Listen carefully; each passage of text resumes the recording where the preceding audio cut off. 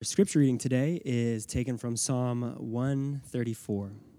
Come, bless the Lord, all you servants of the Lord, who stand by night in the house of the Lord. Lift up your hands to the holy place and bless the Lord. May the Lord bless you from Zion, he who made heaven and earth. This is the word of the Lord. Thanks be to God. Thanks, Randy. Cool, good morning. My name is Elliot. I'm one of the pastors here. It's good to be with you this morning as we look at Psalm 134.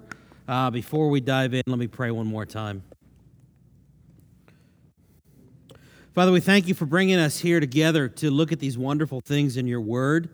And we ask that your Spirit would help us now understand these wonderful things in your word, that it would illuminate our hearts so we can understand these things, and that your Spirit would bring about the change in us that you desire, that would leave here people deeper in love with you and deeper in love with one another. It's in your name, Jesus, that we ask these things. Amen. Okay, if you've been with us at all, you know that we've been looking at the Psalms during the summer, and one of the reasons that people like the Psalms so much is that they're often a bit raw. The Psalms are honest and sometimes uncomfortably so. They have what one might call a prophetic edge. That's one of the reasons I love the Psalms. Many Psalms stand as what for many of you may be a welcome contrast to what can often seem like an overly simplistic, Pollyannish version of evangelicalism that takes the sweet verses in the Bible and puts them on T-shirts and bumper stickers and coffee mugs and turns them into these, songs that make it on Christian radio. I once asked an elder at a newer church, not here, why they started the church, and his response was, I got tired of hearing those 7-Eleven choruses, those choruses with 7 words that we sing 11 times, and it just got all smiley and happy-clappy, and we needed some depth, and maybe you're with him. Maybe you like the depth and honesty of the Psalms, the laments, and long God's vindication in the midst of suffering and defeat. You like the edginess, and there's nothing wrong with that. You like your sacred songs like you might like your whiskey. Complex, strong, a bit tough to swallow, sometimes difficult to understand. And if that's you, well, Psalm 134 may be a bit of a disappointment. There are 3 verses. It's a fairly straightforward psalm of praise. It starts with bless the Lord and it ends with may the Lord bless you, and it doesn't go much further than that. It's a fairly quick read. It seems more like a cup of Folgers coffee than some heirloom varietal from Ethiopia. And you might be tempted to pass it by for something, a little more full, profound, substantial. And yet, here we have it closing out the most popular section of Jesus' prayer book. It's the psalm that Jesus probably sang and prayed during the last days of his life. It's the psalm God's people would probably have ringing in their ears as they left one of their annual feasts, which was more like a retreat-like setting that was in many ways so different from the harsh, combative world that they were returning to. Here it is, come bless the Lord, and may God bless you. It's forever not just part of a small collection of psalms and prayers, it's forever part of the Holy Scriptures. Depth and complex have their place, and so do simple songs of praise. Say it a different way. I think it's worth looking at Psalm 134 today because I think this simple praise chorus has something for each of us. One of the reasons I love Psalm 134 is it helps reset my reality. In my work with pastors, this is the psalm that I talk about more than any of the other psalms. There's a lot packed into this simple praise chorus. And if you let it, I think it will reset your reality too. And that kind of reset is absolutely essential if we're going to survive both the good and the bad, the success and failure that we all experience in life. Initially, the psalm was written for God's people, and they would call the Levites, the assistants to the priests, the one that are called the servants of the Lord there in verse 1. They would call the Levites to worship God. It's as if they're on their way home and on their way out, they stop by the temple, they look at the Levites, and they say, hey, keep worshiping God. Come, bless the Lord. All you servants of the Lord who stand by night in the house of the Lord, lift up your hands to the holy place and bless the Lord. You see, these Levites were given specific direction to stand in the temple every day and morning and evening sing praises to God. So God's people are encouraging them to keep on keeping on, keep doing what you're doing, keep doing what you're called to do. And then they respond with a benediction of sorts, a prayer of blessing. May the Lord bless you from Zion, he who made heaven and earth. Well, that was then. Now, what do we do with it? Well, I think what the Levites did, or were encouraged to do, and then the prayer that follows actually serves as a model for what we're to do now. The key word in the psalm, the one that gets repeated over and over again, it kind of gives us a clue to what the psalm's about, is bless. And so with that in mind, we're going to look at this psalm in three parts. Look at the reasons that we bless God. We'll look at how we bless God, and then how God blesses us. Again, the first two verses, the encouragement is to bless the Lord. What does that mean? Well, basically means to speak well of God. And there are four reasons in the psalm that we're given to bless the Lord or to speak well of God. The first one's found in verse 1. Come bless the Lord, all you servants of the Lord. What it does is we enter into this psalm, we realize and recognize that we're now in that position. We are the servants of the Lord. We are God's servants, and speaking well of God is part of what we're created to do. This isn't something that's forced, it's something that we do naturally. Show you how. Stop for a moment and make a list. Really, this is stop for a moment and make a list in your head on paper of 3 to 5 things that make you happy. Then it would be something huge. They could be something simple, like a baby's smile or a sleeping baby, if it's a newborn. A strong Wi-Fi signal, a ice cream cone full of fresh peach ice cream, a blue sky, a pretty sunset, a win from your favorite sports team, trailer for a movie that just came out that you're excited to see. I vacationed at a Florida beach last week, and it was amazing how delighted people were, and I include myself in that group of people, every time they would see a dolphin or two swimming in the ocean. Right? It just kind of brings a smile to your face, and you're fascinated by it. Okay, you got that list? At least on paper in your head, a couple things that make you happy. You know, it's been said that the worst moment for an atheist is when he's really thankful and has no one to thank.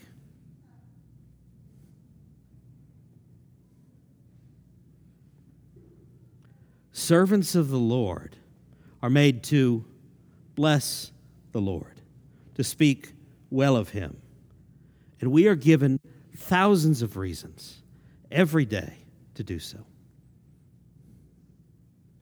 Another reason to bless the Lord is found in verse 3. God is called the maker of heaven and earth. And to the Hebrew ear, that title would have less to do with kind of settling the creation evolution debate. And it's more a statement actually of God's kingship. It's a way of saying that God is the great king over all things. He's the great king of the universe. He's the king of kings, the king over everything that he created. It's the same thing we confess in the Apostles' Creed. I believe in God the Father Almighty, the maker of heaven and earth. It's an affirmation of God's kingship as well as his role as creator. And again, as servants of the king, One of the things we are made to do is to speak well of him. And because there's none higher, no other ultimate source of every good thing, we have endless reason to do so. And look, as a child of God, there is, as a servant of God, there's something tremendously satisfying to honestly, from the core of my being, speak well of God. It feels right. It's what I was made to do. The last two reasons we're given to bless the Lord or to speak well of God are a little easier to see for the original audience, the people of Israel. And they have application to us. We're just going to look at them, and then we'll get to the application a little bit later in the sermon. Look at verse 2. It says, "Lift up your hands to the holy place and bless the Lord." The holy place is the temple. It wasn't just the place where the Levites and priests worked. It was the place that the Levites and priests worked because God was there. That's further emphasized in verse 1, where it said that they're in the house of the Lord. Now think about that for a moment. How cool would it be to have God's house in your neighborhood?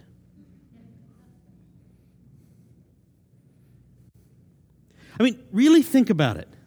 God can live anywhere. He's the maker of heaven and earth. It's all his, right? And he chose to live with his people. And if he's in the temple and you're in ancient Jerusalem, which is what God's people were as they originally sang this song, it means God is not only near, it's also very easy to find him. He's not hiding from you. He's in his house. He wants to be found, and he wants to be found by you. And the reason he wants to be found by you is in the word Lord, that in many translations is in small caps or all caps throughout the psalm. And in Hebrew, it's the word that often gets transliterated into English as Yahweh. And that gets us to the last reason to praise God. Yahweh is God's self-given name. It primarily refers to his faithful presence with his people. It's the name of relationship. It's a name that reminds God's people that he will be their God and they will be his people.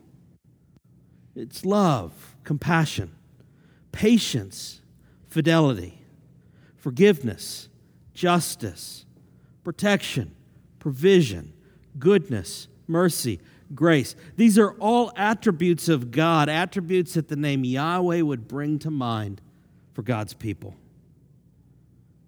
It reminds us that the Lord that we're called to bless, to speak well of, isn't some distant deity that won't be bothered with any of his children. No, the Lord Yahweh encourages us to speak well of the one who has all power, is the all-powerful king, and yet delights in taking great care of his own. He's with us, he's for us. He loves us. He's the great king over everything. We're his beloved servants. Come bless the Lord. Come speak well of this God. Come of your God. Okay. Well, how do we do that? Well, it requires all of you. It requires your mind, it requires your strength, it requires your heart, and it requires your soul. First, it requires your mind. You have to know and believe the four reasons given in the psalm to bless God. God is the great king of the universe. You are his servant. He is with you. He loves you. He longs to be in a relationship with you. He is your God. You are his child. You have to know those things. You have to believe those things. And then you have to start to maybe spend some time thinking about the implications of those things. It requires your mind. It requires your strength. There are physical commands given in the psalm, and often we look at those physical commands and we kind of ignore them, like, they probably don't apply to us. I'll tell you this, for me personally, I've actually found it very helpful to follow these physical commands. The servants stand. Okay, what does that mean? Well, it means they're present. They're alert. They're not slouching. They're not sleeping. They're standing. They're ready to respond to their king. And then they lift up their hands to the sky. They are vulnerable, dependent. And not just acknowledging that cognitively, they're also physically committing to it. And they speak. And the specifics aren't given. It's left to us to fill in the reasons. And so if you're to take this psalm, if you're to take the invitation there to come bless the Lord, all you servants of the Lord who stand by night in the house of the Lord, lift up your hands to the holy place and bless the Lord. If you're to take that invitation, one way to do it is to write down this phrase. Really complicated. Lord, I bless you because. And then fill in the blank. Give a reason, a word, two, a sentence. And then when you get a moment later today, try standing, lifting your hands, and saying, Lord, I bless you because, and then filling in the blank with the reason. And then sit down. That's it. Simple. Just make it that simple prayer of praise to God. Keep it that simple and see what he does. So your mind, your strength, and your heart. It's your emotions and desires. And that means that when you do this kind of thing, it's more than an obligation, it's actually a joy. And you know the difference, right? I mean, obligation is getting a wedding invitation or a birth announcement or a child's graduation announcement from someone that you've lost touch with and thinking, well, now it looks like I need to get them a gift. Joy is getting that same piece of paper, that same invitation from a dear friend and thinking, I can't wait to celebrate this with them. Difference is a real relationship. It's marked by or set by real love. Or to put it another way,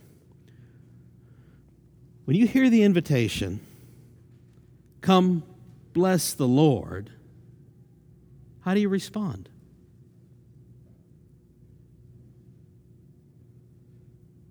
What does your response say about you and your relationship with God? It's your mind, your strength, your heart, and then your soul. This is the core of your being.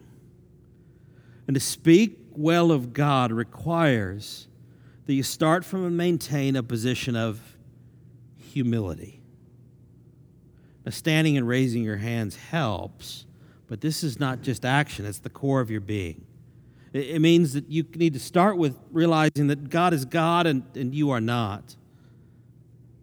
And then reading in the psalm again and realizing that the psalm gives us many reasons to be humble. As we recognize the things that God is, we recognize all the things that we are not. He's the King of the universe. We're his servants. He's loving. He's faithful. He's full of compassion. He's unbelievably patient.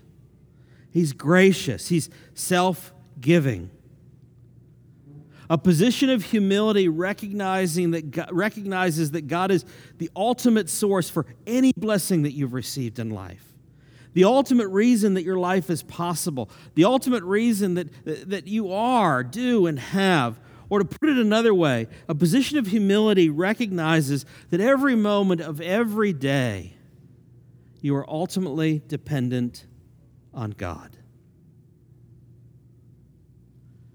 And when you grasp that, or you start to grasp that, you realize that you've got countless reasons to speak well of him.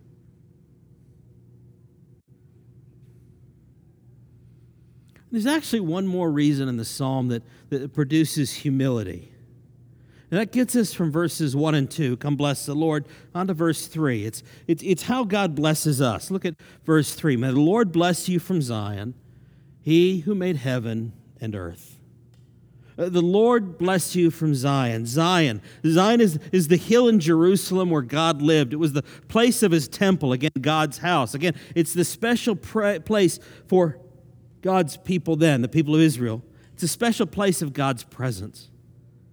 Now this side of that, for us now, we don't need to look to Jerusalem anymore, for God has come to us in the person of Jesus. And Jesus is now in heaven, reigning as the King of Kings, but he's with us by his Holy Spirit. So what that means is, if you're a believer in Jesus, Paul tells us in 1 Corinthians that Jesus' church, that's every single individual that God calls his son or daughter.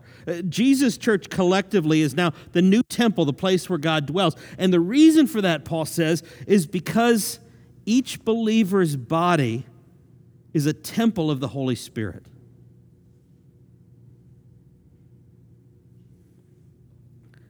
So if you're a believer in Jesus, God, by his Spirit, now dwells in you.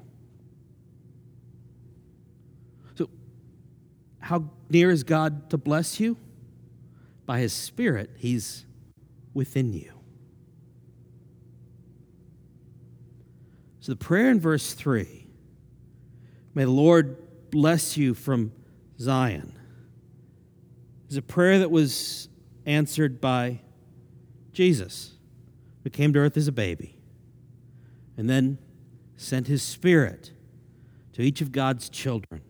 And it's a prayer that will ultimately be answered by Jesus once and for all when he returns and we live with him for eternity. But to answer that prayer, may the Lord bless you from Zion, actually cost God something. Bible scholar Derek Kidner explained it this way. He says, that commenting on verse 3 here, may the Lord bless you from Zion, the exchange is quite unequal. To bless God is to acknowledge gratefully what he is. But to bless man, God must make of him what he is not and give him what he has not. The exchange is quite unequal. To bless God is to acknowledge gratefully what he is. But to bless man, God must make of him what he is not and give him what he has not. To bless us, to give us everything we need for life and eternal happiness, God must make of us what we are not and give us what we have not. To bless you, to give everything you need for life and eternal happiness, God must make of you what you are not and give you what you have not. To bless me, to give everything I need for life and eternal happiness, God must make of me what I am not and give me what I have not. And you see it in the psalm. There are all kinds of reasons listed to bless God. And if you look for reasons for God to bless us, well, there aren't any.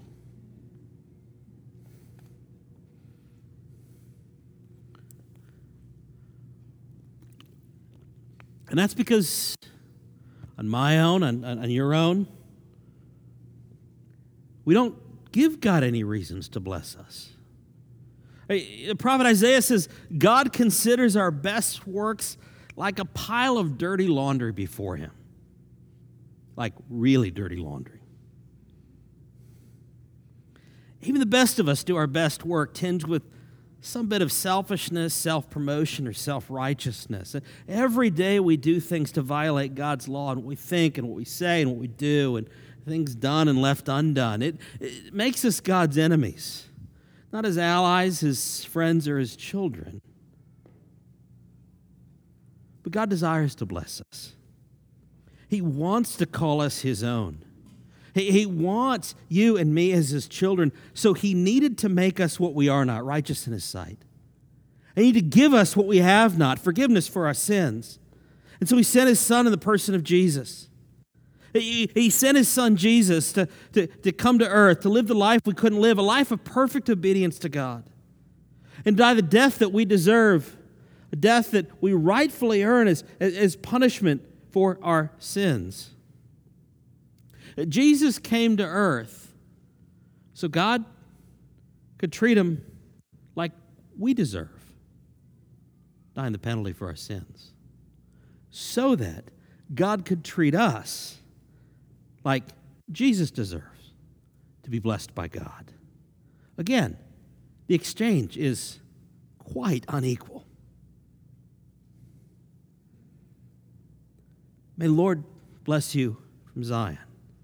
He who made heaven and earth. He did and he does because of Jesus. May the Lord bless you from Zion. May the Lord, again, Yahweh, bless you from Zion, the place where God chose to dwell. Just as God chose to be Israel's God and chose Israel to be his people. If you're a believer in Jesus, it's because God chose to be your God and chose you to be his child. Just as he chose to dwell in Zion, he chooses to dwell with you. This is the reality for all who are believers in Jesus, all who have looked to Jesus for the forgiveness of their sins. And if you aren't a believer in Jesus, or don't know if you're a believer in Jesus, this is what he offers you. This is the only way for you to receive blessing from God. And if you want that but aren't sure that you have it, man, let's talk after the service. I'd love to spend some time with you talking about that. Again, though, seems too good to be true. Yeah, you're right. The exchange is quite unequal. Again, it seems too good to be true. But it's yours for the asking. Not from me, but from God. And because it's all on God, his choice, his work, you're his because he wanted you to be his. There's nothing you can do to lose it. Once you're his forever. Because you're now a child of the King, because you're now a child of the King of the universe, again, the maker of heaven and earth, he will bless you always and everywhere. There's no place you can go, no situation you can find yourself in that he can't bless you. Even the hard, the tough stuff, the sad stuff, the mistakes, the sin, he can work all of that out for your good. Again, the exchange is quite unequal. To bless God is to gratefully acknowledge, to speak well of, to gratefully acknowledge all that he is. But to bless you, God must make of you what you are not and give you what you have not. And now you need to decide whether you really believe that that's true.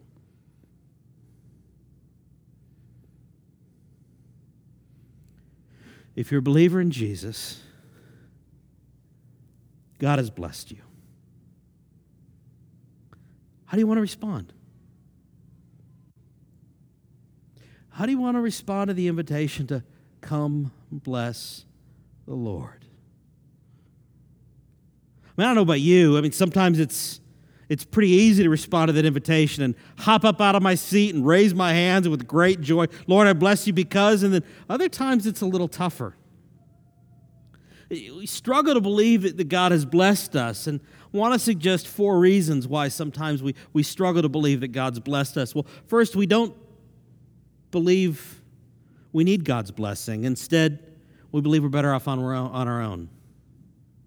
Second, we don't want to see or recognize God's blessing. Instead, we would rather claim credit for ourselves. Or third, sometimes we forget the ways that we've been blessed by God or we've received God's blessing. I do that all the time. Like, God clearly blesses me, does something absolutely amazing. And then 10 minutes later, I'm like, you know what? I got to figure this out on my own. Because God's sure not going to come through. So work to achieve or earn what we already have. Or fourth, we don't believe we're worthy of or deserve God's blessing. And so we consider ourselves the exception to God's rule. And in all those situations, the problem's not with God, it's with us. It's with me and it's with you. Which is why I'm so thankful for the way we read verse 3. See, verse 3, may the Lord bless you from Zion, isn't may the Lord bless you all from Zion. It's may the Lord bless you yourself from Zion. It's the you there is singular. It's personal. It's may the Lord bless you Steve from Zion, and may the Lord bless you Larry from Zion, and may the Lord bless you Jeremy from Zion, and may the Lord bless you Marcus from Zion, and may the Lord bless you Billy from Zion, and may the Lord bless you Hannah from Zion, and may the Lord bless you Wolfgang from Zion, and may the Lord bless you Katie from Zion. It's not simply may the Lord bless all y'all. You feel the difference? It's intensely personal. It's a whole lot closer, sometimes a little bit uncomfortable, because it's a whole lot tougher to escape or deny.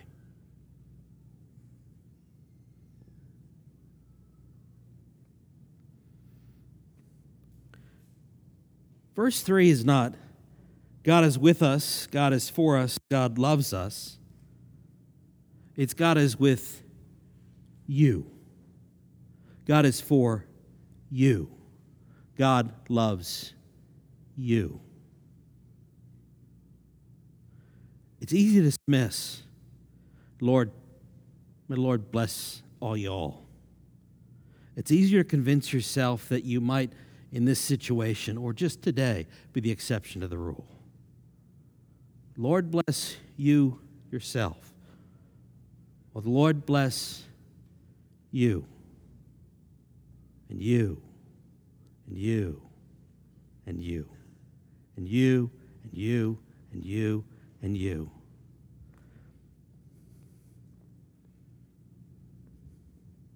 It's tougher to escape. St. Augustine, reflecting on this psalm, said of verse 3, because the you is singular, let no one say the blessing does not come to me.